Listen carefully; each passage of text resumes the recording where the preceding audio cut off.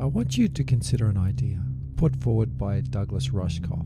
In the digital era, weaponized capitalism is driving exploitative expansion into the human body to colonize our minds and attention as it faces the limitations of the finite world. And that we agree to these terms and conditions. And this is increasing the gap between the haves and the have-not.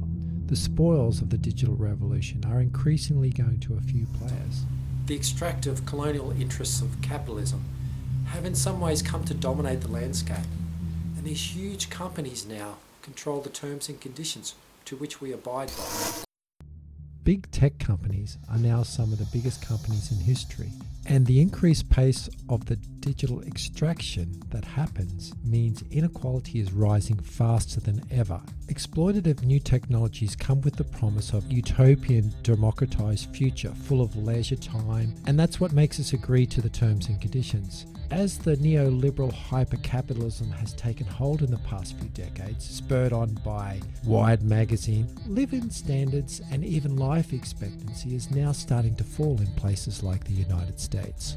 We are currently on the eve of massive change as big data has evolved along with machine learning to create new levels of artificial intelligence. How much closer are we to giving over our minds to a surveillance arm, a control arm, a marketing arm for these corporations to dominate? In the new augmented reality, when we have little chips in our brain, what controls are we going to give over?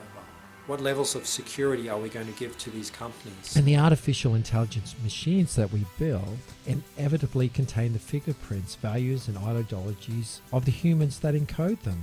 Australia's chief scientist Alan Fingal recently cited an episode where machines in a values compass which estimates which prisoners are likely to reoffend, estimated blacks would reoffend at twice the rate at which they actually did, and whites would reoffend at half the rate at which they actually did.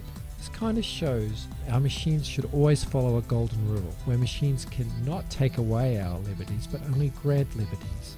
We have already seen in China the introduction of a social score, which determines what individuals can and can't do, what school they will go to, where they can travel.